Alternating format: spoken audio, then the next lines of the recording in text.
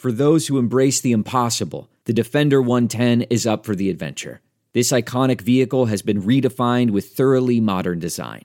Featuring a reimagined exterior with compelling proportions and precise detailing, and an interior built with robust materials and integrity, the Defender 110 lets you go further and do more. Its durability has been tested to the extreme, while the cargo capacity means more room for your gear. Ready for a wide range of adventures, the Defender family features the two-door Defender 90, the Defender 110, and the Defender 130, which seats up to 8. Learn more at LandRoverUSA.com/Defender. You're at a place you just discovered. And being an American Express Platinum card member with Global Dining Access by Resy helped you score tickets to quite the dining experience. Oh, okay, chef. You're looking at something you've never seen before, much less tasted. After your first bite, you say nothing because you're speechless. That's the powerful backing of American Express. See how to elevate your dining experiences at americanexpress.com/withAmex. Terms apply. Welcome to the Nerds Podcast number 908. Let's go to the phones. You know why I say let's go to the phones? Like it's a telethon? So what people don't understand is that when Katie reads, if you email events@nerdist.com, when Katie reads the Nerdist Community Corkboard, she's reading it off of her phone. So this is still an accurate thing to say of like, let's go to the phones. Katie is literally going to her phone. First, I want to say I'm going to be performing at the American Comedy Company in San Diego at the end of October, and in the beginning of November, I think the 8th, 9th, and 10th, I'm going to be at Caroline's as part of the New York Comedy Festival. So go to get tickets to those things, you guys. And I'll see you at Comic-Con this weekend in New York. I'm going to be doing the Walking Dead panel, as you may have guessed. Katie, to the phones. User Tevez17 on Reddit says, my wife is a primary school teacher in Melbourne, Australia. She is extremely passionate about creating new lessons and resources with a strong focus on hands-on activities to allow her students to be physically engaged with their learning. She recently started posting her work to teacherspayteachers.com, where she has been getting great feedback. I believe her work would be extremely helpful and inspirational for fellow teachers, so he wanted to share it with us in case there's any teachers that listen to the podcast. So you can go to teacherspayteachers.com and look up Mrs. Whitty's World, and that's WHITTYS. And then user Mark Watton says, I know this sounds like way too much of a dad thing to do, but my daughter is a singer-songwriter who's been working hard on her first EP and has released the first 2 songs on Bandcamp to help raise money to finish the album. If anyone in the community would like to check out her Bandcamp and maybe buy a tune for 99 cents, it would make her really happy. And you can look her up at iliananora.bandcamp.com, and that's ILLIANNANORA.bandcamp.com. And I just think that's so sweet that the dad wrote it. That's really sweet.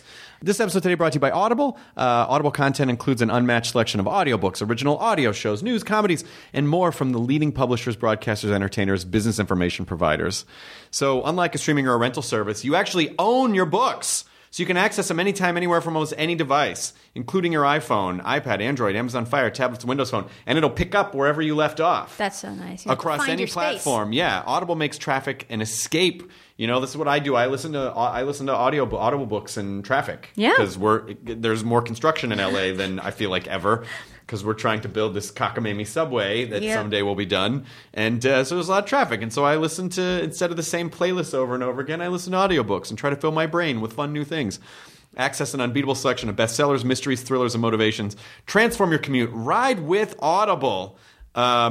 I think I know my book's on Audible. Yeah. Can I just plug my own book? I read my own book. You know what? Let's plug Whitney's book. Whitney Cummings is our guest today. Her book is I'm Fine and Other Lies. Get her book on Audible. She read it. I think it's great when comics put their books on Audible because you can hear them read their own stuff. Get a free audiobook with a 30-day trial at audible.com/nerdist. That's audible.com/nerdist for a free audiobook. Audible is commemorating 20 years of storytelling, all made possible by you, the listeners. To celebrate, they're turning over the microphone, inviting you to enter their contest and tell us why you love to listen to Audible for a chance to win one of 20 brand new Volvo SUVs. Go to audible.com/audible20 to share your Audible story. So, as I said, this episode, Whitney Cummings, a dear, dear, dear friend of mine whom I adore. I can't say enough wonderful things about her. She's the fucking coolest, and I'm so happy and lucky that we're friends. We've been friends for years. I always loved having her on at midnight. She was amazing every time she came on because we're just such good friends that we just had a great shorthand when she was on the show. And this hour-ish of podcasting was so much fun, and I'm so proud of her, all the work she's doing. She's show running Roseanne right now. She's written this book, I'm Fine and Other Lies, which is available wherever books are sold. And she's here on the Nerdist Podcast. So here's Nerdist Podcast number 908 with Whitney Cummings. Katie, roll it. Now entering Nerdist.com.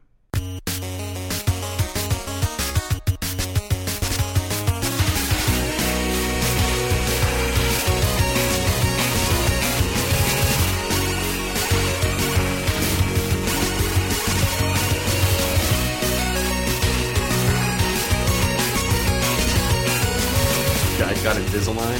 Oh, it's in my purse. Yeah. I have. Are you using it right now? I took it out. I took it out so I could talk on the podcast. Because I get a lisp. I've only this is my second one. I just did the first, Oh wow, you're only in your second set. 12 days. Whoa, Yeah. That's big. Yeah. Is it cutting the inside of your mouth? It was the first couple days, and then Take a nail file to it. good And idea. just polish down the sharp areas. And then the first morning I took it off, it felt like tiny henchmen beat the shit out of every tooth in my head. This is actually really breaking my heart. I thought the whole point of getting married was you didn't have to keep improving yourself. Like, Just let it all why go. now? Well, You got her. You have it in writing. You know, it's what I always have this sort of like long term. I started working out when I was in my early 30s because I was like, I don't want to hit 50 and then be like, I better turn this fucking Ship around. but the ship's This already, Titanic, it's like, yeah. it's already upside down. Yeah. And so, like my top teeth are straight, my bottom teeth are a little crooked. You know what? Not I have to bad. be honest, I like it. No, but I like it. It's charming. I'm worried. You're like an Englishman. Oh, yes. But I'm worried that in like 10 years, it'll just look like, Sleepy Hollow. Yeah, It's just going to be like all this weird. It's going to look like a graveyard. So I thought, it's 10 months. Let me get ahead of it. 11 months. I have this one tooth in the front that everyone's going to think I'm neurotic and have body dysmorphia, which I do. Just want to get out yeah. And you're right. However, this is under. And I have this one tooth that turns out, and basically my guy was like, "Look, it's right now it's kind of charming. In like 15 years, you're gonna look like a witch. So you got to get ahead of it." That was the whole thing. Hey, that's very witchist. I mean, it's like Look. witches look like you and me. Look, Why do they really have do to have fucked up teeth. Yeah, I can't, they all look the same. But what's interesting is that because I ran into a friend at a wedding yesterday, and I was showing him like, oh yeah, I got the thing. He goes, I was thinking about doing it. He goes, because my teeth are all fucked up. His teeth look perfect. Perfect. And he goes, yeah, but when you look at them, you can see that the top two don't line up perfectly with the bottom two. And I was staring, and I finally was like, I guess it's over a little bit. And this guy's like, this is the bane of his existence, is his teeth don't, but no one would notice it. And it's so comforting because you go, all the stuff that you obsess over about yourself and you zero in on when you see the mirror, no one else sees that stuff. You know what they say? They say if you were to see yourself out in public, you wouldn't recognize yourself. Probably not. That's how dysmorphic we all are about our faces. Because we don't see Magnify the whole flaws. picture. We see magnified flaws, and we kind of see Is he on television? Just curious. He's a comic. Okay, Yeah, it's yeah. like I also think it's not particularly healthy to see a reflection of yourself constantly being on television. I don't think we're designed to see our image blown up on high def yeah. all the time. Yeah. It exacerbates, I think, our neuroses. And I have this theory that I'm working on. Absolutely no scientific proof. No, listen. whatsoever. No one needs science. That we are not designed to look in mirrors. There are no mirrors in nature. That's Ice is not a mirror. True, it doesn't count. Ponds don't count. Not a brook. What about Narcissus? Yes, exactly. A brook that is perfectly placid, maybe, but you still have a little bit of a Photoshop situation in a pond. I guess if we were to exist without mirrors and natures, we'd just be picking mites off each other's faces and eating them. Yes. And we wouldn't have to have plastic we'd surgery. groom each other. Yeah. I feel like we'd all have much higher self-esteem. This whole constantly taking selfies and posting and mirrors and stuff cannot be healthy. I'd never actually thought about it before, all I but I think would about. love, and I guess thanks to the internet, I will do this as soon as the podcast is done, but I would love to really explore the evolution of the mirror. Yeah. And when it really came in, in the history of Homo sapiens when it came into being, and how it wove into our culture and affected our evolution. And it's fascinating because I wonder because I'm obsessed with like neurology stuff, and we are designed to find flaws because our brain obviously has not evolved to catch up with modern technology, and like, boy, we're really doing that one well. I just mean like Purell and Dial soap and all this stuff. So it used to be if you had a zit or something, it was like that could be a infection, that could be something fatal. Whereas now it's like you put some Neosporin on it, it's good. So it's like we are kind of designed to magnify and obsess over our flaws. Well, that's all capitalism too. That's all the commercial. It's like, oh, I need all these products. This company is going to tell you what your problem is and then give you the solution for it at the same time. Yeah. I mean, it's basically, it's commercializing that sort of need to have sex that we have. Is like, oh, you better be perfect. Improve. What does that mean? I don't know what you're talking about. I feel really good about myself. I don't spend money to buy self-esteem. I don't know. Well, wait a minute, because your book. Speaking of things that you need to buy. Yeah, I'm fine and other lies. I don't know. So you're sure you're okay? I'm not. Because it says in the title. I'm hanging by a thread. No, I mean, I've known you for a long time. Long time. Really long time. Yeah. And I think something happened to me. You have the unique privilege of knowing me back when I was a sleepwalking zombie.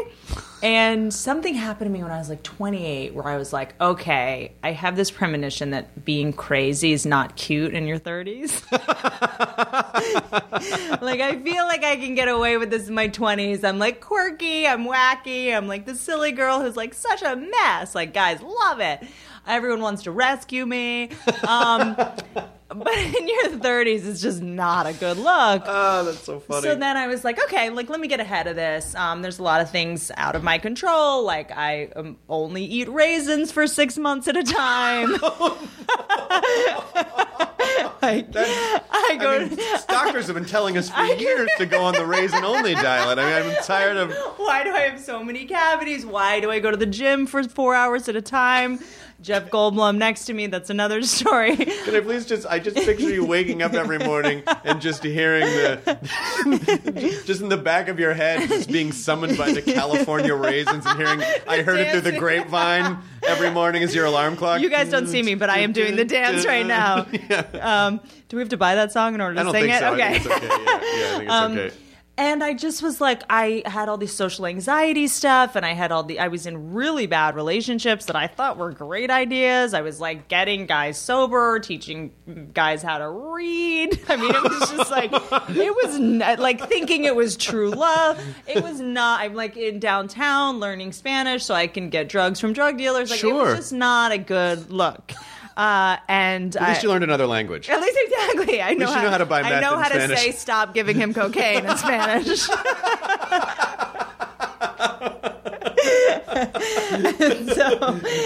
Get the adrenaline shot in Spanish.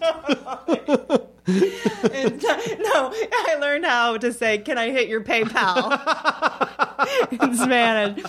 And so I was just like running on adrenaline. I was always sick. I was just like, I was just not in good shape. I didn't have healthy friendships. So I was diagnosed with something called codependence. I'm clinically codependent, which is like when you grow up in a dysfunctional home, which I think we all probably have on some level. I don't want to pretend that I'm so different and such a victim, but I had this condition, and essentially the kind of clinical definition is the inability to tolerate other people's discomfort, and you usually confuse love and pity. Sure. So instead of like having a relationship with like that you and like Lydia have, where two equals decide to consensually be together, I would like pick up people off the street, and I was like a talent agent from the 20s. I would see potential in someone, and I'd be like, I'm going to make you a star. And I would take in these sort of messes, and it gave me purpose, and it gave me adrenaline, and it recreated my childhood circumstances. And I was like, I need to do something about this. So I went into therapy about it, and because here's what I thought. I was like, I'll just like read some inspirational quotes. That'll do it. Don't ask for a light load, ask for a strong back. Read some Kathy cartoons. Yeah, some Marilyn Monroe memes. The hang in there poster with the kitty on the clothesline. Totally. Every morning. like that'll do it. And it didn't. It doesn't change your neurology. So I sort of went into this crazy mental revamp. And so I kind of wanted to write the book that I wish had been available to me back then. I realized I had a lot of shame. I had a lot of eating stuff. I had a lot of body stuff. And I didn't know how to be vulnerable. I didn't know how to ask for help. I didn't know I was allowed to have flaws. You know, we're comedians. We sort of master the art of like pretending everything's fine and laughing things off. And I was in a lot of pain. Sure. Well, I mean, it's, the comedy is, I think, mainly a coping mechanism. What? I mean... What? Now you tell me. Yeah. It's a defense. Do you ever worry that... this is a weird question, but do you ever worry that you know too much? Like, that you have... too much, like my doctor, our internist, I always say to my wife, because it was her doctor first, and then I went to see him, and he's great, but he gives you a lot of information. I'm like, I don't know if it's healthy to know this, because I know too much, then maybe I'm going to self-fulfilling prophecy, or I don't know. Well, then the cortisol that I produce, stressing out about the thing you just told me that I probably don't Even the have. fact that you just said cortisol. Yeah. Is raising your cortisol levels, which we've essentially, because what I learned, this I think was helpful to me. Both of my parents had strokes within like 2 years of each other, and I had to learn a lot about neurology very fast. I was their power of attorney, and doctors were basically like, so do you want us to do the MRI on the frontal lobe or on the hippocampus? And I was just like, I'm 28. Yeah. I'm a 28-year-old comedian. Yeah. Please don't ask me questions about whether someone's going to live or die. And so I had to learn all this stuff about neurology. And I learned about this thing called epigenetic imprinting, which is essentially that the neurochemicals that your mother produces when you're in utero are the chemicals that you are born addicted to, the same way if a mother did crack. Right. A crack baby is born addicted Right. to crack. You have to give them crack and wean them off it, right? And so if you are have a lot of adrenaline and cortisol while you're in utero, you're born addicted to those things, and you spend your life trying to like recreate that equilibrium, right? So if your mother was very stressed out and had a lot of adrenaline, you're constantly like, like a magnet moving towards chaotic situations, creating chaos if there is none. And that's kind of what I feel like I was doing. I was constantly in chaos, yet complaining that I was in chaos and wanted to get out of it, but I just didn't know how. 'Cause Right. I had to lower my tolerance for adrenaline and cortisol. Yeah, well, that's really interesting because you really do seek out, like, you really kind of populate your life with whatever is comfortable, and it doesn't matter what it is. Yep. It can be, it's because especially in your 20s. For me, as I started to get older, I realized that that drama wasn't passion, and it would sort of alludes to what you were saying about. Great in your point. 20s. I used to conflate passion with high highs, low lows, yes, up and down. I thought that's what was a relationship supposed to be like. Yeah. Oh, this is so hot. Yeah. And it was like the butterflies in my stomach. Like, no. You know what's really hot he's an now? alcoholic. What's really hot now is like we're in bed by 9. I know, the best. The best. I know you're going to be super. You're going to be super stable tomorrow. I'm going to feel okay tomorrow. That's super hot. The best. Some more magnesium. Let's take our fish oil. Sleepy time tea. The best. Fucking fish oil. I just took it. Oh, yeah. God. Where's my Invisalign, honey? Boy, listen. I may get an erection when I get fish burps from the omega-3. To me, that is like most people's Coachella. Like just in bed watching Sherlock, hand cream. Well, yeah, Crest white strips. You're right. It's not. I mean, it is, and like when I talk to people who are decide to get sober, like when you're in your 20s, it seems fun to be exactly what you said, but picture it drinking all the time in your 30s, and then your 40s, and then your 50s. Like it just there's a sadness. Well, it's also scale. at a certain point you're just pickling yourself. Yeah, exactly. You're a pickled human. Absolutely. But I mean, I think the hardest part of getting my journey was getting like emotionally sober, because what we call it is the internal drug cabinet. Of because course. adrenaline turns into dopamine, which is the same. Boy, emotionally sober is such a great way. You can to be put sober that. and not emotionally sober. You can not drink or not use whatever your drug of choice is. So I talk in the book a lot about I was essentially diagnosed with love addiction. Mm-hmm. And I was like, I don't know what that even is. I thought addiction was substances only, but it's the same neurochemicals, Right. that you're getting from a person or a dramatic situation as Right. you would from a bottle. So it was just this insane thing where I agree with you that I don't want to know too much information, but like enough to sort of have an understanding of. But isn't that because it's a weird thing to say? Because you think, oh well, more information is better. But I think, and at the core of it, I think anyone with addiction at the core of it, there's a base level of it's obsession and control and so you can obsess about anything. Yep. And so if you start getting obsessed with like, I need to know the minutia of every chemical. That's controlling. Are you are you sort of creating? How do you know between what you're diagnosing and then what you're manifesting and creating? 100%. And I think for me, it's like that's why it's like I'm in whatever. I have just a compendium of books and healers getting me through it each day. But I think for me, it's like I had this sort of woman come over because I did a lot of damage to my body, and I'm trying to kind of like get out of the woods on that. And so she basically comes in and she tells you all the things in your house that are killing you. Oh no, this is like the news. It's a nightmare. Yeah, is your drinking water killing your new baby? We'll tell you after the commercial. And you're like, God damn it! Fuck! I don't even have a baby, and I want to know the answer. It's dying. It's dead. God it's damn it! dying. My fake baby's dead. Great.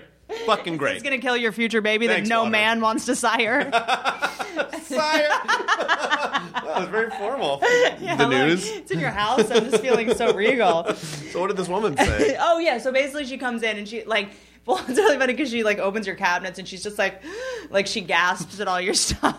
Don't do that. It's just don't Just be say what I should have and olive not oil. have. It's because now olive oil, it's carcinogenic if you cook it too Oh, hot. for I'm just fuck's God damn it. sake. It's like avocados are fattening. It's like kill yourself. So anyway, she basically was going through and soy milk is bad. I thought I was killing it. I get soy milk, I get almond milk, and she's like, you're drinking soy milk? And I was like, yes, I am.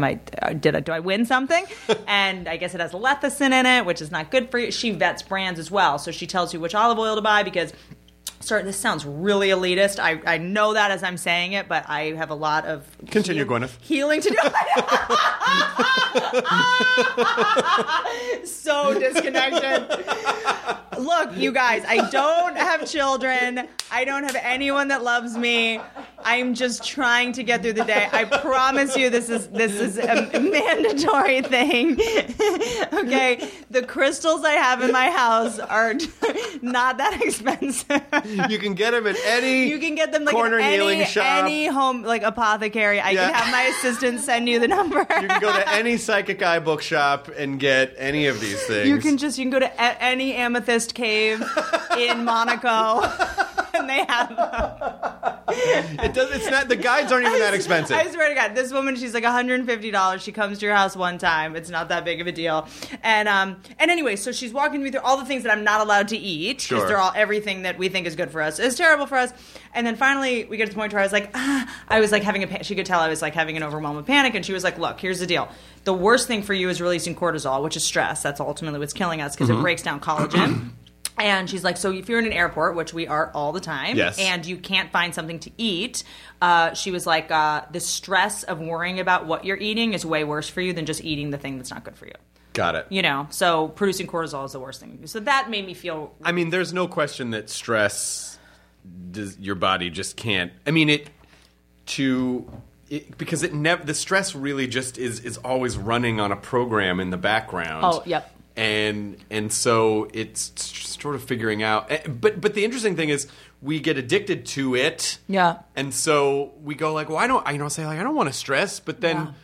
But I feel like my body wants to stress. Oh, Like, yeah. How do you... Well, that's my equilibrium. Like, I had to do, 28 days no texting, 28 days no... How'd that go? Not great. I mean, I meant that not sarcastically, because I'm curious to know, people go, just unplug. Shut up. That's for, only my unemployed friends say that. No one I know with a job has ever said, just unplug.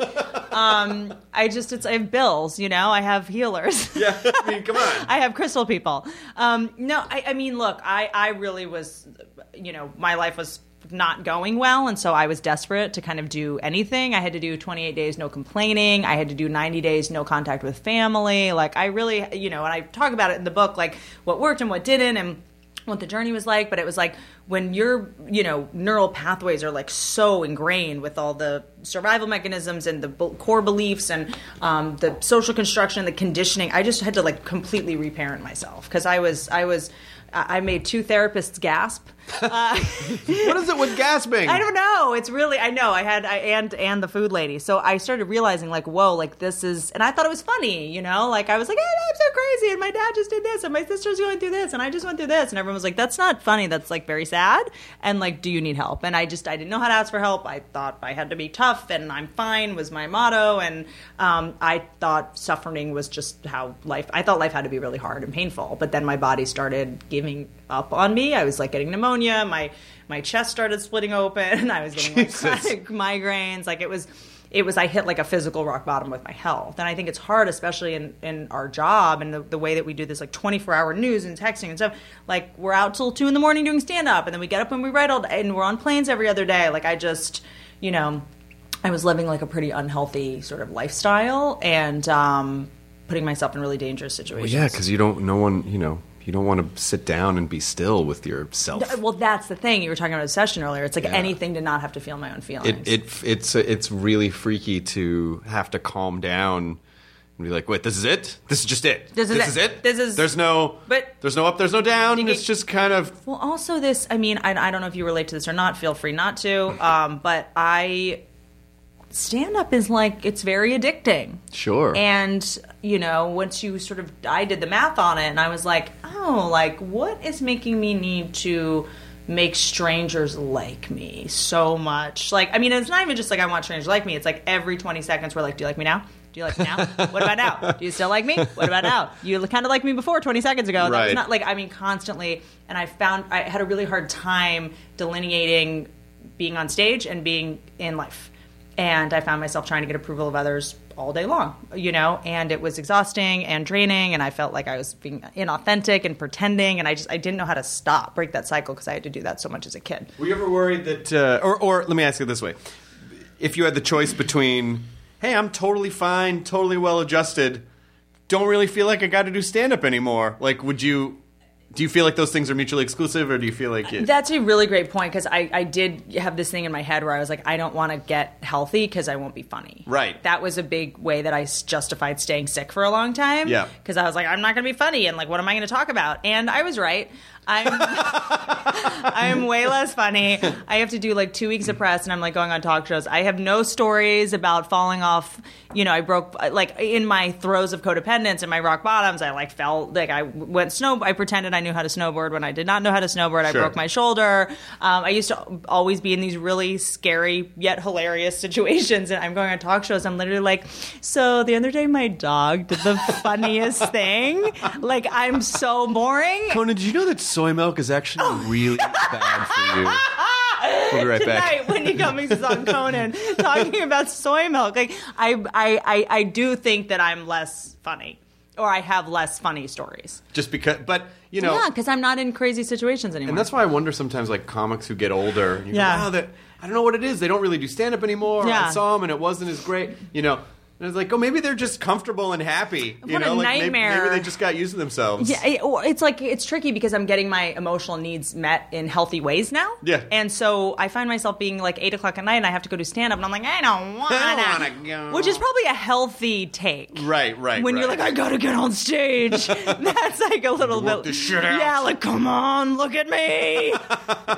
Pay me money to yell at you. I mean, it's like, it's definitely a maladaptive behavior, but I am developing a new relationship with it that's not so compulsive and needy. And I took like a year off of doing stand up. Oh, that's cool. Just because I also felt like, I don't know, I felt like I was doing like an impression of myself, and sometimes you outgrow what you're doing, and you have to just like you gotta reset, regroup. I didn't actively stop doing stand up for like a year, but I kind of did just because my schedule was so crazy. And now I'm starting to tour again, and it's like, oh yeah, this. Pulling all the new material, and trying to figure it out. Like, I don't know if I remember how to do this. It's so weird. And then I'm kind of like, I know this is going to be funny, but I feel like I'm kind of pretending. Right. You know, where you're like, this is funny ostensibly, and I know I can get laughs on it, but it's actually not true. You know, like I'm kind of in this place where I'm trying to only say things that are actually true and that I actually believe and that feel like different, you know. So I just have like a much slower process. Listen, now. I think I'm even jealous of that. I'm looking at stuff going, yeah, I don't know. This isn't going to who fucking cares about any of this. I mean, if you care about it, I think they care about it ultimately, I don't know. Did you see Seinfeld's special?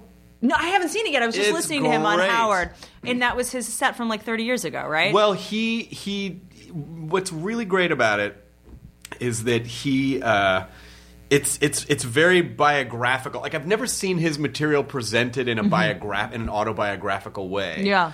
And so he talks about when he started, and it's done in the club that he started in. That's amazing. So Yeah, Stand to Up New see York. someone do comedy really should be in an intimate club setting. It's fun to do theaters, but it really should be in a club. The greatest. It's Comic Strip or Stand Up New York? It's comic strip. Comic strip. And it's great. And he like the jokes actually tell the story of how he started, and so it really just gives all of it an interesting story and weight and stuff that, and he's obviously the greatest living comics in the history of comedy, but to see the jokes have that kind of meaning and weight, it was really fascinating because it's woven in with all sorts of cool stuff. And that annoys me because he's so good that it makes me be like, I can't do any of this. He raises the bar so high, but yeah, he's so surgical and precise, and everything is, I was just listening to him on Howard Stern, and he was talking about how he'll spend 10 minutes on a syllable.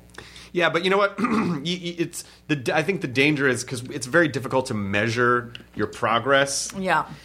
And so it's very enticing to, live comparatively to other. Oh, I could never do that. I would never do that. But I think really the trick that we have to overcome is really just being the best the most specific you that you can be. Well, I think also something that is so great about watching you perform is I feel like I'm never saying.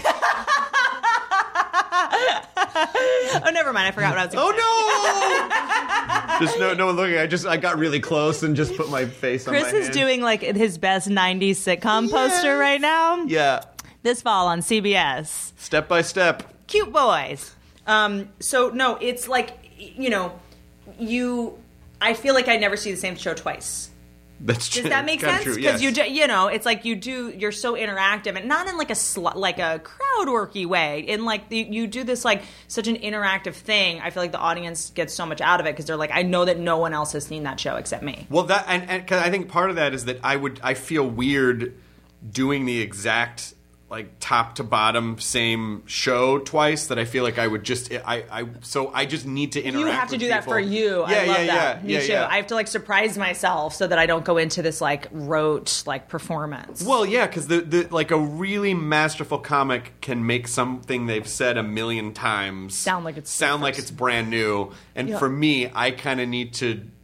I need to use the audience to do that so that my energy presents the material in a new way. So because I just feel like, I still haven't reached that. I don't think I've reached that point where I could do a 60-minute set exactly the same every single time. And why would you want to? Yeah, I guess so. Because I think for me, I was having a hard time figuring out the difference between, like, who am I doing this for? Right. Like, I never thought that I was really allowed to have a good time. I thought, like, I had to be perfect and everything had to be precise. And actually, of all the people in the world, my first special I did for Comedy Central, I don't know when this was, but Pauly Shore called me. Yeah. The night before. And I was like, this could go either way. And he said something that was so profound, at least to me at the time, it never occurred to me. He goes, tonight at your taping, which is you're doing your first hour special taping. Right. Like, I have to do everything perfectly the way I practice it. I'm like practicing in front of a mirror, and my hand gestures, everything's perfect. And he was like, do one take where you do everything completely different. You inflect words ways you've never inflected before. Like, that's interesting. Just mix everything up. Like, open with a different opener, close with a different closer, like something. And by some miracle, I had the gumption to do it, and it was so much better. I wasn't just going through the motions. Well, yeah, because there's a difference between it's like scripted comedy and then like really that in the moment. But it can be so hard to follow stuff in the moment with your written material because when it's in the moment with the audience, it's about them. Yes. And then when you unplug that and you're like, here's what's crazy about, the bank. Then people are like, oh, unless they're bankers, then all of a sudden they're like, oh, it's not really about us. How do you decide what you're going to talk about? Is like what annoys you the most, what haunts you the most? Oh, God, I don't know. I just sort of make notes in Evernote all day. Not all day, but just, this kind of struck me as weird. It's not you know, like I remember when I first in college, I bought, you know, Stand-Up Comedy, the book. What are 5 By things Judy you Gold. hate? Yeah. What are 5 things you love? You know, and it just sort I of need gets to you. read that. Yeah, I mean, I That think it's sounds actually great. tremendously helpful. And so it, you know, now that we've been doing it for so long, the trick is, well, wait, some things that I think I have to make funny would be funny if I just got out of the way and just let myself be me, but I still have this thing in my brain, like, how do I make this funny? Totally. And I don't know if that's the right question to be asking. Right. Other than, because like, it might just be inherently funny. it might just be funny. I might be getting in the way of it. It always surprises me because I've been, you know, going up like just around like the comedy and store stuff, like working out new stuff, because I'm doing a book tour, which is, you know, I have to basically write. Are you doing stand-up on the book tour? Yes. Cool. I'm doing stand-up and then signing books after, but I have to have like a new hour in like 2 weeks. So if you could just forward me your Evernote, I'd really You appreciate can it. do 20 minutes on raisins. Oh my God. What's the deal with starving yourself? Oh yeah, no, I just am like going up and when sometimes you'll do a premise, like a setup, and they'll laugh at the setup and you're like, oh, well, wait till you hear the punchline. I feel like you didn't like that part. And then the punchline doesn't do as well and you're like, oh, this was funny before I made a joke See, out of I it. love that part because I love the discovery process. Yeah. Because I never know where Yeah. I mean, you're just mining, Yeah. and I never know exactly where the good parts are going to be, or, you know, maybe the thing I thought was going to be funny just gets me to riff something in the moment, and that's the funny thing. Yes. And so I love the experimentation process, but I honestly I never fully know, like, what's gonna... Well, my default is like too much. Do too much. Right. You know what I mean? Like Right. too much icing on the cake, gild the lily. That's like my default. So it's like sometimes, like you just said, it's just getting out of the way of the premise. Like I'm working on this thing about Marilyn Monroe. Like I don't have the jokes yet, obviously, but there's this new thing where Marilyn Monroe is being like heralded as like a feminist hero. Right. When she was kind of just a fucking slob. Like literally all over Instagram, it's like Marilyn Monroe quote, and it's just like she was the Kim Kardashian of her day. Like, can we stop pretending she was fucking Gloria Steinem? And it's like the quotes actually just crack me up too. It's like it'll be like, you know, always show up 2 hours late. It keep them waiting. Right. It's like, you're an asshole. Like you're not a yeah. that's not feminism. Well, it's the sort of romanticizing of, you know, like, the sort of the defining line for genius is that someone died. Yeah, she's You dead. know? That's Yeah. what happened. If she She's dead. if she You're had right. lived a long, full life, Yeah. I'm not sure. She's famous for standing over a fucking sewer grate And fucking the president. and fucking. She The was married so president. slutty. The CIA had to kill her. That's how much of a whore she was. Did you write that yeah. down? So no, I have to Okay, write all great. that down Great. at some point. But it's like I was just like, when did Marilyn Monroe become a fucking feminist here? And everyone's laughing, and then I'm like, oh shit! All these, and then the jokes start bombing. You know, so it's just figuring Right. out like why something is funny and what everyone is already in someone's subconscious and just activating that. Well, maybe is it possible that you land on that point instead of lead with it? That's a good point. Just like flip it. I mean, if people are around. laughing at that, you know what that Yeah. does is that it sort of like rather than trying to interesting. work from that place, Yeah. if you know that it's going to end up there, and you know, like, oh, people are going to think that you know, like, why is she a Yeah. feminist here? Yeah. Then it might force you to figure out how to write up to that point. That's interesting. And then once you have all those pieces built, you can flip it back. You Yeah, know? yeah, like you're yeah. sort of like reverse engineering it. That's interesting. Yeah, it's like just like changing like going up every night and doing a different iteration of it. And then and I'm a little bit of a paranoid thing now where, like, do you ever think that people are just laughing at you because they've seen your show? Even if they are, I don't care. I don't either. You know why? Because I feel like you've earned that credit. That's true. You've earned that credit by making people laugh before. And yes, That's true. it's not like you didn't earn it at Yeah. some point. Yeah. And I think it's better to have an audience that's comfortable. I mean, it's great to go into it'd be great to I went Warm into a room. biker bar, not my crowd, and I killed. Yeah. You know, but it is also nice. You can have a much deeper dialogue with an audience who is familiar with you because Yeah. they understand who you are. I just have this paranoia. Oh, yeah, that's interesting. And they know why. It's even funnier because they know your point Exactly. of view. The trick is you Interesting. just have to be careful to know what that is, and then if you just go do 10 minutes at the Comedy Store for a random assortment of people, Yeah. some of that stuff's not going to play because that audience doesn't bunch of isn't as familiar with you. 50 Germans. So you just have to figure out how to Well, do it's just both. so like I realized this the other night where I was like, it's paranoia, and I have spent so much time trying to convince people that I'm funny and trying to get them to laugh, and now that they're laughing, I'm like, don't mock me. Yeah. Like I feel like that wasn't that funny. Like now Yeah. I'm talking them out of it, so it's just like this weird trap of like just let them laugh. You don't have to question. I love laughing. this premise. It's such a great premise, though. But it's also the Marilyn Monroe premise. Oh, so 'Cause stupid. It's also like, Yeah. it's also like why, like the great feminist anthem is like, I am a woman, hear me roar, and not happy birthday, Mr. President. Like it's just. She That's was not a at any feminist rally. That I've fucking ever... mess, fucking disaster. She's a disaster. She literally did nude photo shoots. Every character she plays in a movie is like borderline. I'm not allowed to say any of these words are too PC now, but she's like, what's happening? She's always Right. lost. Right. She has no idea where she's going. She's like, oh, I married you by accident. I had no idea. She's like, and then she's like giving relationship advice. She had 3 husbands, like Right. cheated on all, like why? I mean, that's my other thing is I feel like I need to just, in general, women need to stop taking advice from other single women. Like I don't talk to single women anymore, like about relationships at all. I'm like, you've lost. I only talk to married men, actually. So I have Really? some questions for you. I'm happy to answer Only any people questions. I'm interested in. But I just the idea of someone maybe not necessarily being the person to look to advice if they're wiping pills out of their drawer. I know. Oh, is that our feminist icon, the one who fucking choked on her own puke and the president's semen? Is this our hero? I feel like we can do better than this.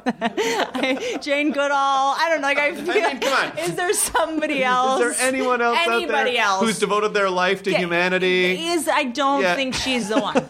The one who her main strategy in life was to be late on purpose. Yeah. She Yeah. also had no respect for men. She's like, men, all you have to do is jiggle and you have them in the palm of your hand. It's like, how stupid. She's like sexist towards men. I don't Right. think sexism Well, she's towards not. men is feminism. What? But she's not wrong about that. But the idea that like Fine, she's a scientist. the idea, let's put her on money. Yeah, let's okay, put her fine. on our money. She should be on the 100. But it's just like if you walked into a bar and saw some lady passed out in the corner, you wouldn't be like, Hey, that woman is a hero. I need your quotes. I'm posting them on Women Crush Wednesday. You are my hero. Posters on my dorm wall. Okay, good quote. You don't fucking know me. Okay, great. That is a great quote. You don't fucking know me. Who do you think you are? Who do you think you are? Random girl named Tammy in Fort Lauderdale. You fucked Brad. I don't know Brad, but I it's don't know. a great Sounds good. great quote. I feel like you really know what you're Seems doing. very healthy. We're eulogizing like a lot of these losers. She was a slob and she was a loser. I love this. I mean, dare I say, not that funny. It's not particularly talented. I don't know why we decided this trash person was gonna blow up my Instagram feed every Wednesday. This makes me laugh so hard because of just like we're in a town where like that. I've never heard that take on it before, and it's like she's on the sides of buildings, and then you're going, hey everyone, would you just look at what was going on? Literally, all she did was put on makeup and fuck guys. Why do we think she's some kind of legendary, empowering figure? You never see her in any photos with women. She had no friends.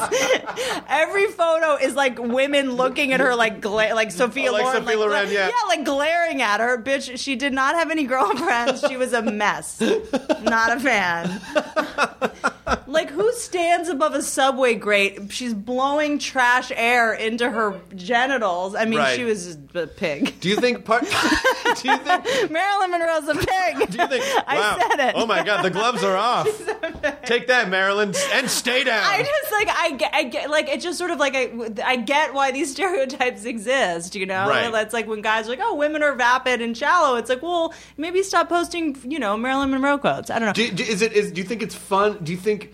Would you ever come at it from the other angle where you're like, I think she's such an icon? No, I guess not because you really don't feel that way. I guess I don't know. I mean, I could definitely argue both sides just to be obnoxious, but I'm in my 30s and I'm already inherently obnoxious. I love you. saying she was the Kardashian. She was basically She is.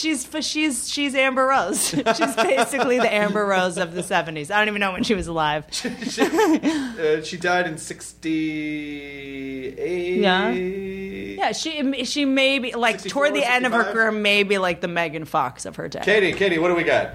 The internet's not working right now. It is working. It's really slow. It's working on On my... your phone. I don't believe it. It's The not. internet in this Nerdist house Wi-Fi is lightning is- Oh, I've fast. been having trouble with it the whole time I've been here. 350 down, Katie. 350 down. I mean, literally.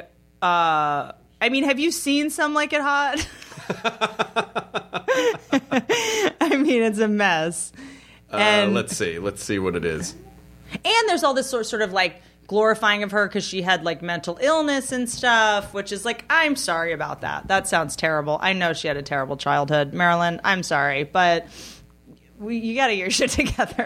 1962. That's when she died? Oh, Yeah. that was earlier. Yeah, 1962. Oh yeah, the 7-year itch. Gentlemen prefer blondes. If you opened your crotch to a subway gate, you would itch for 7 years too. Is that in your act? No. Fucking great joke. I'm getting a lot of writing done. You need to listen. You need to listen back to this and just like get all those little notes. Okay. That's a fantastic joke. I mean, Marilyn Monroe, imperfection is beauty. Okay, I'm with you. I like that. Madness is genius. Until you drive into a crowd of people. You know what though? That's what a young person says. She's not very young. I don't know how old she was when she did this. Yeah, that's like glorifying madness. Okay. And it's better to be absolutely ridiculous than absolutely boring. You know, that's how you were in your 20s, so maybe you should be Marilyn Monroe. I mean, I don't know. Marilyn Manson, maybe. But just like glorifying, like, it's better to be ridiculous than absolutely boring. Well, you're fucking boring. Right. You didn't exactly give a speech that moved anyone. I don't remember your TED Talk, Marilyn. Like, you're known for taking your clothes off, but you're obviously fucking boring. You know when Abraham Lincoln and Marilyn Monroe went all the way down Illinois and had those great debates about democracy? Oh, yeah, exactly. Yeah. Like, I don't know. Most of your quotes are about, your tits. So I don't know why really you. sure. Yeah. You, I think, are like known for being pretty boring. I think there's a really great. I'm going to work on this. Oh wait, maybe there's like the name of the special is like Gentlemen Prefer. Bombs. You can't say bombs Bombs, like, because you're bombing. Because you're It's a bombing. comic. Yeah. Well, I do have this theory. I mean, I don't know. It's tricky. I'm dating someone. It's been 8 months, and he's never seen me do stand up. Oh, And boy! The longer he doesn't see it, the more stressful it's going to be. I know. Which, by the way, reminded me of, this is like slightly different, but sort of similar. I did this pilot, and I had Jenna Jameson in it. Mm-hmm. And her husband, her Israeli diamond dealer husband and manager, didn't know who she was. And like 3 months in, she was like, "Baby, you should probably Google me." Oh no! Yeah. Oh, that's. Can you imagine the love of your life and you find out she's Jenna Jameson? I mean, that would never come up when you're dating. Do you think he's lying? He said it in Israel, porn stars are not like a thing. I totally buy that. Yeah. Totally buy that. But just seems like maybe she just assumed that he knew. Yes, she did, and then she was like, "I'm an author," or something. I don't know, because I think that's what she goes by. Huh. And I was like, in her house. Well, I don't know. Why wouldn't he have found out other ways? But then he took her out to like meet people, and they were like, "You know who that is, right?" And he was like, "What? My girl?" I mean, you'd think My if baby? you came down to the kitchen and your partner could deep throat an entire eggplant. You'd go, "Hey, She could eat a sundae in one bite. Didn't you kind of notice I mean, the writing was. how she just ate Coca-Colas?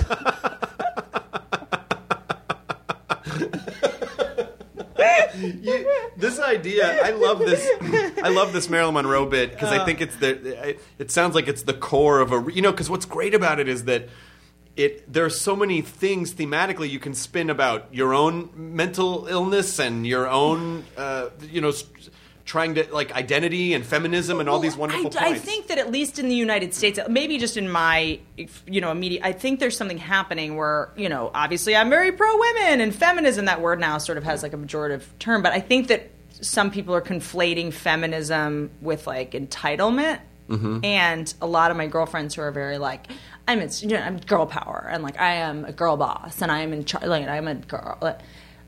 They're just assholes. And like, why? Feminism doesn't mean that you get to be a dick. Like I have this one girlfriend who she's very big on like men respecting her. Sure. That's her whole thing. Men must respect me. She's got like really strong boundaries. And she this one guy who's great. She was like, I don't know if it's going to work. It's like he just doesn't listen to me, and I need a man who like listens to me. And I was just like, but you're not interesting. Like, I don't know who. Feminism doesn't mean people have to listen to you talk about like celebrities' butts and like watch you take photos at dinner of yourself and like So it's like it's just tricky because I feel like I'm sexist or something if I point that out. But she, I think she's marketing it as I'm a feminist, but I'm like, no, feminism doesn't mean you get to like talk about your horoscope for 40 minutes and people have to listen. But it's like, I also think that part of equality means being judged equally, Sure. So it's like if you go on stage and get huge laughs by an audience and I go on stage and I don't get those laughs, like I'm not as funny as you. I'm just not.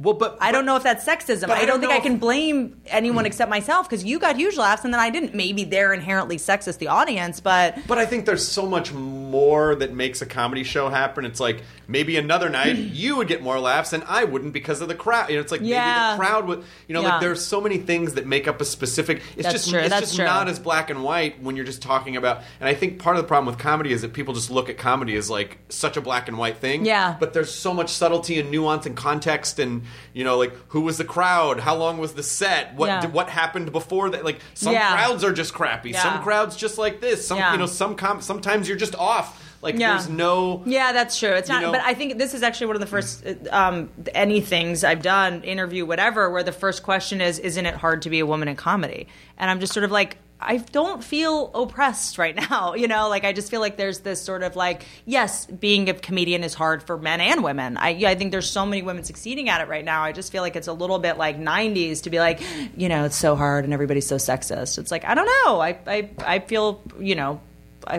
like, I don't. It might be hard to be a man in comedy now. It's like I think it's harder for men. I don't know about that. Yeah, I'm joking. But I just think that I mean I just I don't know. I don't love that question because it feels very condescending to be like, as a woman, it's like, so how are you handling this? I know it must be hard for you. And also you're fucking funny and so I don't know. It's just a strange.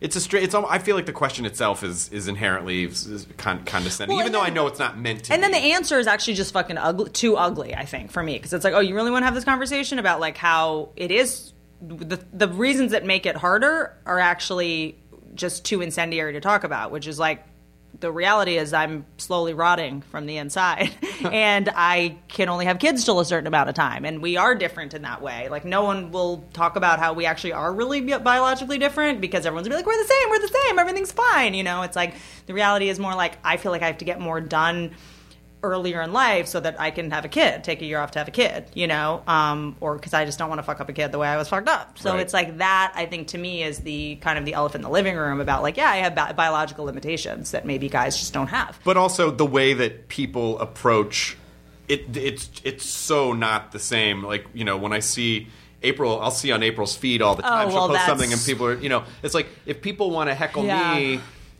it's a complete. It doesn't tear at the core of my identity. Yeah. It's just and for her and for other comics, it's just so boring and hacky when people are just like, show me your tits. You're like, fucking really? This? Yeah. Seriously? I get bummed when people don't ask me to do that. I'm like, no one wants to see Everyone them. really needed to see the space work that went with that because there was like a casual looking at the fingernails. Like there was a really nice space work that went along with that. I couldn't make eye contact with you. It's too vulnerable. But just that idea of like, come on. And it's not even that she's like so deeply offended. It's just like, fucking really? It's just a bummer. It's just like that type of sexism or any other prejudice or race. It's like, it's just it's at the core of it. It's so fucking hacky. You know and what so I'm realizing? Lazy, so fucking lazy. You are blowing my mind because I'm just realizing how normalized that's become for me. Like I forgot that was even something that everyone doesn't go. Like it as you were talking, I was like, oh well. I just don't look at my @replies anymore. It's not that they're not there. I have adapted to that feedback and the trolling by just avoiding certain things, Right. and so I obscure them from myself. Doesn't mean they're not all still there, like I've had to sort of really play defense on that negativity, but it's a bummer because then you miss out on the positives too. I have to send you an article that I was reading today. Send it. I have to send you an article. Oh, where was it? Oh, for shit's sake. I'm going to be so bummed if I lost the article. But the article was basically... Oh, here it is. It's called Why Hard Facts Aren't Enough to Alter Our Beliefs. Send me that. And I'm only about halfway through it now, but essentially what it's saying is that, and this... what I'm going to say is not going to be some great revelation, but people... they get rewarded for commenting. Social media, they get rewarded. Of course, their brain rewards them for sharing their opinion, chiming in, and they are further rewarded. Like as part of that process, they need to get a reaction. Yes, and so we have adapted. We are starting to adapt to get any reaction, no matter what it is. It's just like the spoil, like the kid who's being shitty and like knocking shit off the table. Yeah, I know what I'm saying. It's not a grand revelation, but there is actually science behind it, and that to me helps me cope a lot with like, why are people so awful? And it's like, it's their biological directive. And I'm not a plug, but I've been, I talk about a lot of this in the book because learning neurology and reading stuff like that is actually what helped me find sanity and a modicum of serenity. Like a biological basis for this behavior was the only way that I could come to terms with a lot of this stuff. Like that's so true. And I also putting myself, my therapist who's like such a G, she is like 5'1". She only wears shirts with wolves airbrushed on them. She's amazing. And whenever I'm sort of complaining about somebody or I'm in an acrimonious relationship with someone at work and I'm like, and then he did this and then he said this and then he called me a bitch and then whatever, she'll just be like, sounds like he's in a lot of pain. Oh, no. And you're just like, fuck. God damn it. Because anger is just pain and we're all just 5 years old, right? Ultimately walking around in big adult suits. God, it's so strange to me, and I don't understand what the evolutionary benefit is to a creature who constantly has to go back to that infant state. Like, what is the... Well, our life expectancy is, like, supposed to be, like, 30. Right. We're living way too long. That's the problem. Yeah. We're the fucking dude who won't leave Earth, the we were supposed couch. to die at, like, 15. Yeah, just, like, 2 more weeks until I get on my feet. We're, like, synthetically extending our lives way past when we're meant to be, so our brains are just, like... Yeah, we're and then this whole concept of, like, social construct of, like, adulthood, and we're all, like, supposed to act a certain way. Like, we're all just primal beings trying to be seen and loved and heard and fucked and eat thing. We're just animals ultimately. Right. And like I was reading this thing about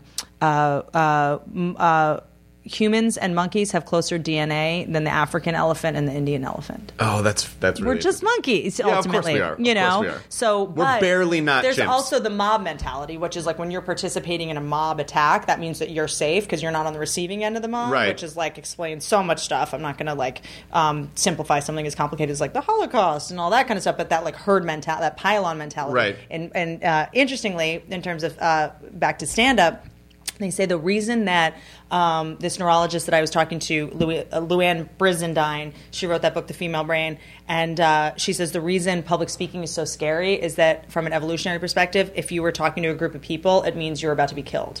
You were defending yourself against a crowd. Really? Yes, that was about to kill you. You were exiled from the tribe, and you're against them, and you're begging for forgiveness or explaining yourself. So we all get turned on, like from an evolutionary standpoint, standing at the precipice of death. Exactly what it is. That's what stand-up is. And coming through Please it. Don't kill me. Please don't kill me. Please don't kill me. That's what stand-up is. Please like me. Oh, crazy, really crazy. And and there's this great article, I think it was in The Atlantic, I sound like such an asshole, that was about how now loneliness is more dangerous than smoking, because when you live alone, like we now live in these, we're designed to live in tribes, right? But we're all living in these little pods alone on our, and that it used to be when you lived alone, that means you were exiled or isolated from the tribe and you had no protection and you would most likely die. Sure. Because this is before alarm systems and locks on doors and stuff like that. So it's like your brain, your amygdala starts getting activated and you stop producing serotonin and stuff and you basically get depressed. Well, and also I think much in the same way that you shouldn't inbreed because you need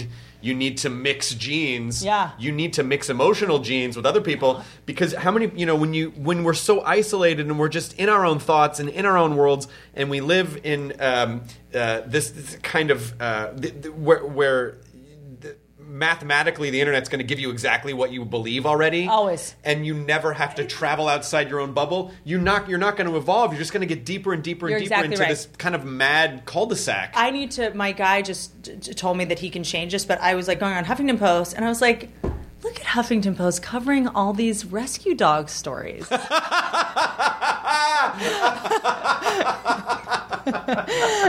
That's all they write about anymore, it turns out. It's like they read my mind. Oh my And I God. literally am like, we are at war with North Korea, and the main story is about this dog that got pulled out of a river.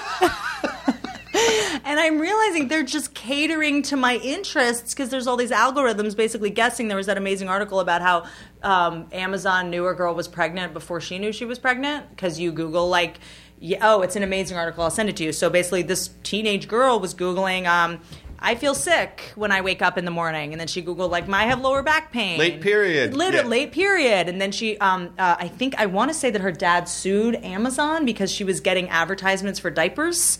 And he was like, my daughter's 15. What are you doing? It was like Right. something stupid, because they just know everything about you all the time. Right. So that's left to my own devices. I'm just going to look at videos of dogs all day long and not learn anything new. Yeah, so it's like, these algorithms are essentially helping us not evolve in any way 100%. and also solidify our core beliefs, because we need to see these things to support the things we already believe. And part of this article is also, it's trying to explain, look, if you want to break someone out of a core belief, even if you have hard evidence and they will go, that's just not, you made that They up. will actually, I think, believe their belief more strongly. Yes. Yeah. To protect their own belief system. Ego. I think that is so destructive, and the long-term effects of that are kind of terrifying. I almost... You mean our election? I mean, come on. If you really want to... long-term effects. You mean right now? If you want to use a real world... Yeah, for example. Fine. Maybe go ahead. Right now. I mean... Every morning. You're like, this is going to get bad at some point. Something terrible might happen. I used to turn my phone off at night, and last night, this is 100% true, I left my phone on because I was like, well, if we get attacked by North Korea, I'm gonna need my phone to alert me that there are missiles coming. So this is what it's come to. This is what it's come to. Yeah. I mean, it's just it's too much. Sorry. So I cut the you book. off. So anyway, we're fine. No, by the way, and also, and congratulations on show running Roseanne's show. Oh gosh, thank you. I'm doing it with the very great Bruce Helford, who I ran the know Bruce. original. Yeah. And didn't he do Drew Carey? He did Drew Carey. He did Nice Family guy. Ties, the nicest, super smart. It's a great room. Norm Macdonald is in there. Wanda Sykes is in there. Oh my God. Yeah, Morgan Murphy. It's a good group. What an incredible... I did 3 months writing on it, and then now I'm going to go do this book tour, so I'm taking a month off, and then I'll be back in November for a shooting. That's fantastic. So when weird. does that come back? We shoot in the next couple months, and then I think it's going to come on in February. Okay. On network television, ABC. Fantastic. I know, it was we really wanted to do this thing where we sort of took a microscope to the people that voted for Trump and because there's not a lot of working class people on television, which is crazy. Right. Because that's such a big part of our country, and it's sort of, sometimes television is a lot of Harvard Lampoon guys just doing... That's so specific. I know It's exactly just what you mean. doing Hemingway jokes, Right. inside jokes that are just kind of, and then kind of going, isn't it going to be funny when the audience doesn't get this? it's going to be Isn't it awesome. so funny how stupid people are? Yeah. It comes from that place. Yeah, let's do the coconut frozen We're yogurt so joke. clever, you guys. It's just We're so It's just like clever. our circle jerk of Yeah. our television. I'm doing the space work of jerking off the person next to me. He's jerking off the biggest dick I've ever not seen. It's big but very skinny. It's that's right. long and tiny, Yeah, like yeah, yeah. asparagus dick. It's like a pipeline. I'm sorry, It's yeah. a little very... I like that you don't want it near you. No, it's back over here. I'm not even looking at it. I'm on my phone with my other hand. Just I'm looking up news upset. stories. that There's support things also I like a already believe. stuffed turkey under him. Oh, yeah. So it's just kind of a lot to process. Yes. But yeah, so I am, and then I'm going to take some time off. I don't know if you're doing that. I'm going to go to try. Your face just I'm you just doing it wince. too. You're literally like time off. Well, do I still exist? If I'm not, that's my thing. If I'm not like somehow being recorded, do I exist at all? I'm a shark. I gotta keep moving. I fucking hate when people go, I'm like a shark. I gotta keep moving. What is Fuck this? you. 70s? Yeah, I know. I like who says that? Just read The Art of War. Oh, good. That's upsetting. I'm a war shark. I'm trying to be, and after all the journeys I went on, which I outlined in this thing, I'm trying to kind of make sure that I'm okay with myself without constant attention. Yeah. And I have some stuff. Did I tell you about my ear? My ear got bitten off. I knew that your ear got bitten off by a dog, and that your ear, but it doesn't. You can't. I mean, ears are weird anyway. So. If you a tiny little piece. It's right like there. those at the Renaissance Festival when you put your hand in wax 100 times. It's like that. It just looks like melting candle. So you got in a dog's face, and the dog just decided, "I'm not cool with this." I don't blame. I know you love dogs. I do. I rescue dogs. Big deal. But and I had rescued this dog who had been taken from his mother too young, and he had sort of spatial issues, and he had been socialized, and he was like in a crate for 8 months, and he wasn't neutered. There's a litany of reasons this happened. But who rescued who? Put that on. I'm gonna put that in the closet with my rosé all day shirt. I just wanted Yes. I don't want to interrupt the story, but just when you're making the Who Rescued Who bumper stickers, please make it Who Rescued Whom. Can we please just make it Who Rescued Whom? Yes, no, but Okay, not anyway. whom rescued whom. No. Who rescued whom? I believe that's correct grammar. I'm sure I'll be corrected. But anyway, so this dog. By the way, I realized when I wrote my book that I'm legitimately illiterate. If you get nothing from this podcast, you get to walk away with the inspirational message that people who can't read can write books. So so back to the story that essentially highlighted a lot of your relationships in your 20s. In my 20s, essentially that became the metaphor for my love addiction, and what made me realize, because it's not, love addiction is not about like being in a lot of relationships or whatever. It's about, not about how many you're in. It's about what happens when you're in them, right? Like a sense of urgency and rationalizing and minimizing negative behaviors and ignoring red flags and that sort of thing. And that's what I did with this dog. Like I just had magical thinking around it. I let him in my bed.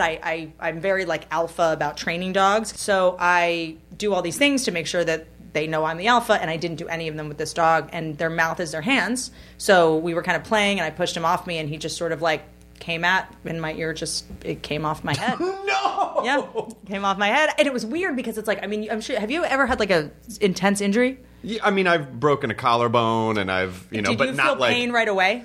No, there's like a weird shock. But the conscious part, my logical brain goes, this is gonna hurt in a It's like- second. Yeah.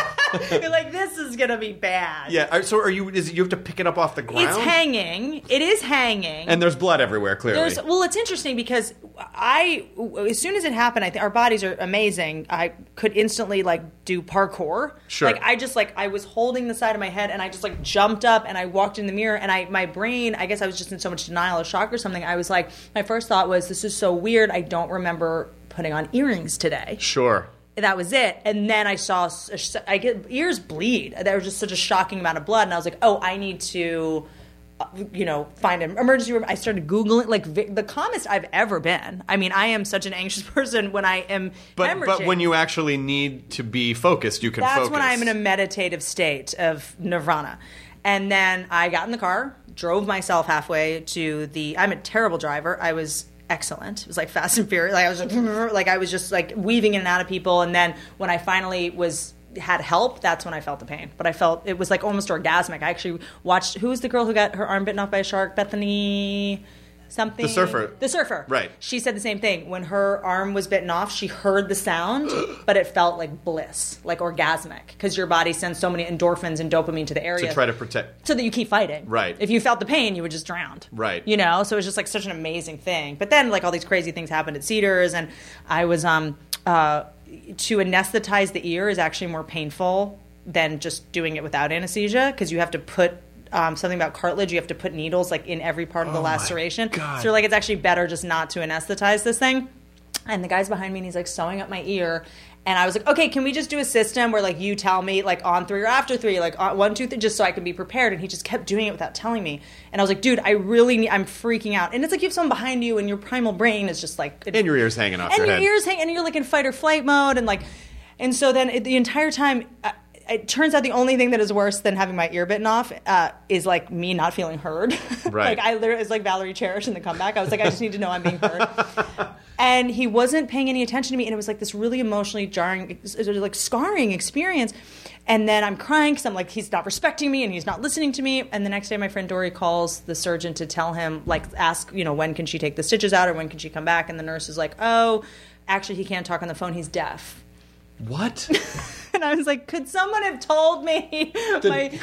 What is this dog and pony show? Yeah, it was just ridiculous. It was just a ridiculous situation. Oh, and this is another thing. I think this is an only in LA moment. He looked at my ear and he's like, oh, we need to get a plastic surgeon in here ASAP. So do you have one that you prefer? I was like, thank you. I got a whole contact group. Yeah, I don't is that just an LA thing? Yeah, I guess it's just a thing. Thank you. Just a thing I guess that people that's have. a compliment. But everything's okay now. Everything's fine. Yeah, I'm but I've had to when the nerves grow back, that's when it actually hurts the most. So it's hurting the most actually now, and I can't sleep on it. So I'm just going to take some time off to do another surgery, and then try to not get a Percocet addiction. Oh my god! I know. It's like God. Jesus. I know. It hurts so bad. Oh, no. Yeah, because they have to, cartilage is just a bitch. And you only have 4 hours before it dies. So that was a whole thing, and I almost missed it. And, it was just so funny. And then I went back to another surgeon. He looked at it, and he's like, oh, it took. I didn't think it was going to take. Oh, Jesus. I was good. You didn't think it was going to take? We're not going to tell you that. Like, what? Yeah, so I'm just trying to, take care of it and not mess it up. Because if you screw it up, and it'll get worse, and your cartilage dies. Well, personally, you can't see it. Look, I have a hook. That's my new hook. But it's fucking cool. It's like a little elfin thing. It is really cool, though. Thank you. I mean, how many people can say that, they had their ear bitten off by it? Oscar De La Hoya. And me. That's it, I think. No, it was Holyfield, right? Yeah. Oh, yeah, exactly. Yeah. Sorry, I don't know anything about Holyfield. sports. I don't either, but for some reason I knew that. Yeah, because everybody does. I don't know why. I honestly don't know why. That was shameful of me. So your book, I'm Fine and Other Lies, Yep. is available. It's available. Wherever books are sold. Wherever fine stores. Did you do the audio version? Hardest thing I've ever done. Yeah. Had 2 emotional meltdowns. Oh, no. Yes, I was stuttering. I just couldn't do it. I was getting lockjaw. It was awful. Oh my gosh. Yeah. But you did it. It took me 7 days to do it. Yes, I did it. I cried in it. I was it was a nightmare. But yes, I got through it. What a great therapy thing, though. It was kind of therapeutic. But I think something I was going to say about stand-up, in you performing, is when you're reading the audiobook and it's locked, it's so frustrating. Oh, right. Because you just I have all these new jokes, then I want to change all this stuff. Yeah, you want to work. I'm like, can we change this? They're like, no. I kept trying to change it. And there's a certain point where you just have to commit to it, which is just kind of hard. Yeah. I would have just changed it. Yeah, I would have just been like, I don't give a shit. I was changing things up to the wire, and they got to the point to where they were just like, you're a nightmare. But yes, I did all that, and I'm really scared. I mean, I'm scared. It's like publishing a diary or something, Yes, and I understand that, and I understand the emotional vulnerability, but what I think is really important to understand is that it legitimately will help.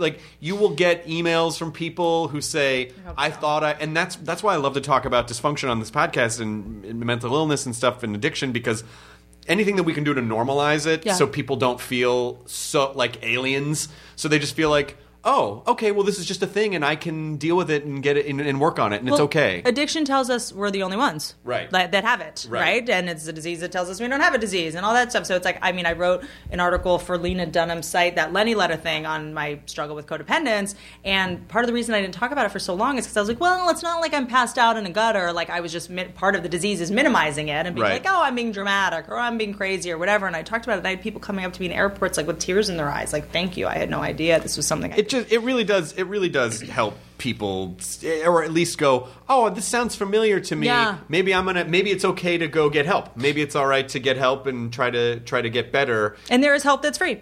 Well, and because you get so used to your own thing that if you've never really taken that step before, you just think, oh, this chaos is just my life. This is normal. Yes. It's normal to, I have a series of habits and patterns that I use to cope with the day.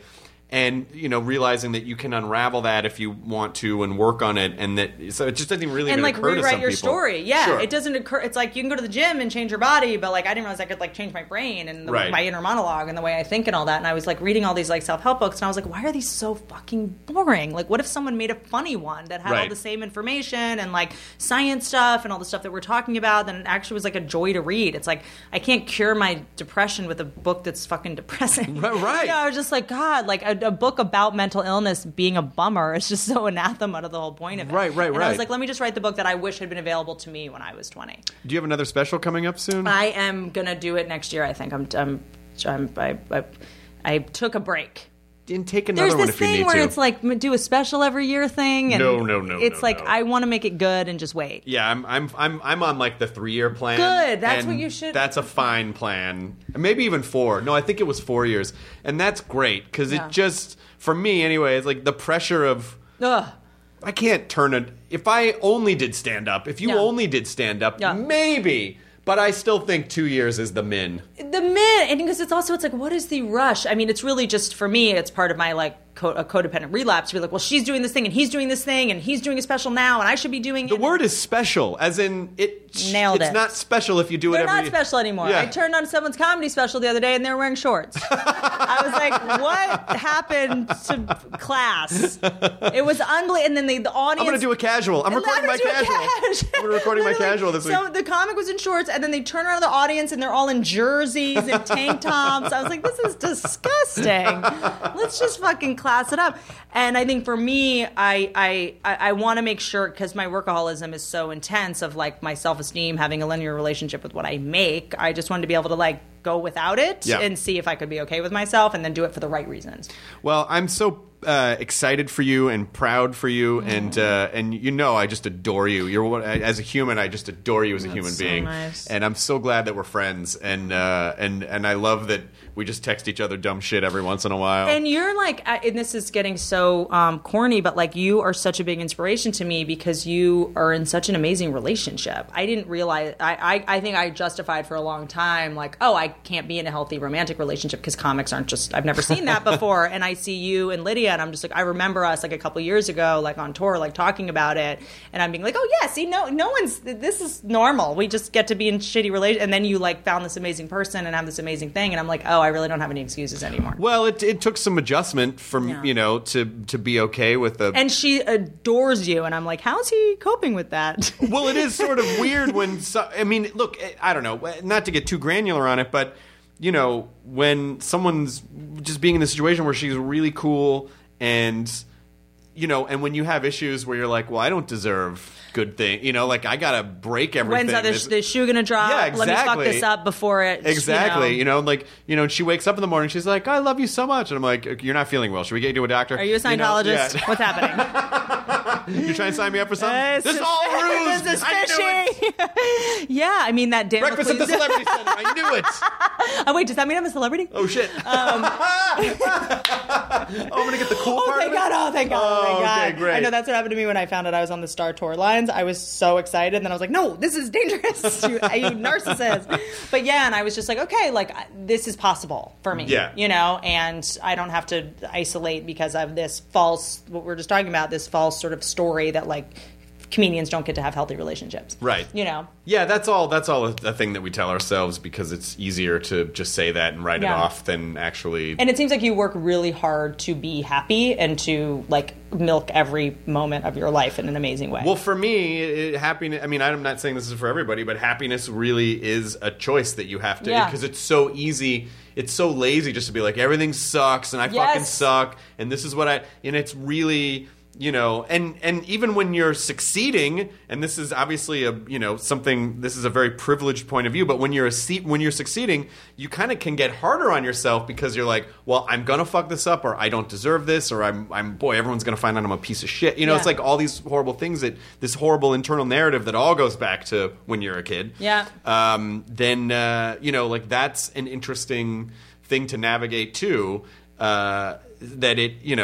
That you really just need to remember, like, hey, it's okay, you're okay. Well, we were talking about this herd mentality. I think being around comics, most comics, a lot of them are very negative, and to fit in, it's like, well, I should be negative too, and being friends with you and knowing you has been such a relief because it's like you're so positive and I don't have to be like, oh, everything sucks and in order to have a conversation with you, it's like when we were touring one time, there's a couple comics that I think I annoy them because I'm trying to get better, right? When you get healthy, the sick get angry. And it's like, I'm like, I guess I just have to risk not being liked by this person because I'm not going to get sucked into their negativity trap. Sure. They perceive it as a rejection when, they're complaining about stuff. But it's just so nice to have a comedian who's committed to edification and positivity because otherwise I'd be stuck in that. Yeah, it's really important. And I guess, if pursuing happiness and trying to be healthy means that I'm going to be less funny, then I guess I'm just going to be less funny. Yeah. Like I would rather, at this point in my life, I would rather be happy and not like,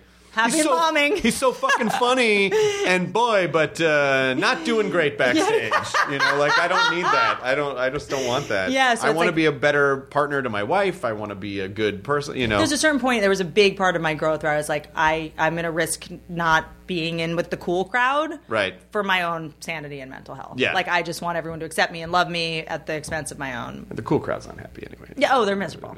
They're not cool. Negativity is not cool. It's not cool. But you also prove that. Being positive can be cool. What is this '90s thing of just a choice? The guys that make Fs are the cool kids. Yeah, I don't know. Yeah. Well, I adore you. You're Please come back and safe travels. And I hope to see you after you go on your sabbatical. And your tour is coming up too. Yeah. I'm doing some shows, but it's not really I'm just going out back and forth. Yeah, just trying to remember how to get on stage and say things at people. All right, please write a book about your marriage. I will read it. Lydia should write it. She's the healthier she should. One. Yeah, agreed. I'm the healthier one by Lydia. Yeah. I would do the introduction. Yeah, totally. Fully support. Cosign. Yeah, correct. Absolutely. Thank you, sir. All right, enjoy your burrito, everyone. Now leaving Nerdist.com. Enjoy your burrito. Hey grown-ups, the Cat in the Hat Cast is a new podcast from Wondery, perfect for the whole family. Join the Cat in the Hat and your favorite Dr. Seuss characters as they get whisked away on a new adventure every week. Fish dreams of creating his very own polite and quiet podcast. That is, until he gets a surprise visit to his Fishbowl podcast studio from the Cat in the Hat himself, and it becomes very clear that the cat has other plans for the podcast. And those plans are the opposite of quiet. Sing along to new favorite songs, try your luck at Titanic tongue twisters, have some fun with wondrous wordplay, and most importantly, bring your family along for all of the adventures in the Cat in the Hat Cast. Follow the Cat in the Hat Cast on the Wondery app or wherever you get your podcasts. You can listen to the Cat in the Hat Cast early and ad-free on Wondery Plus. Join Wondery Plus in the Wondery app or on Wondery Kids Plus on Apple Podcasts today.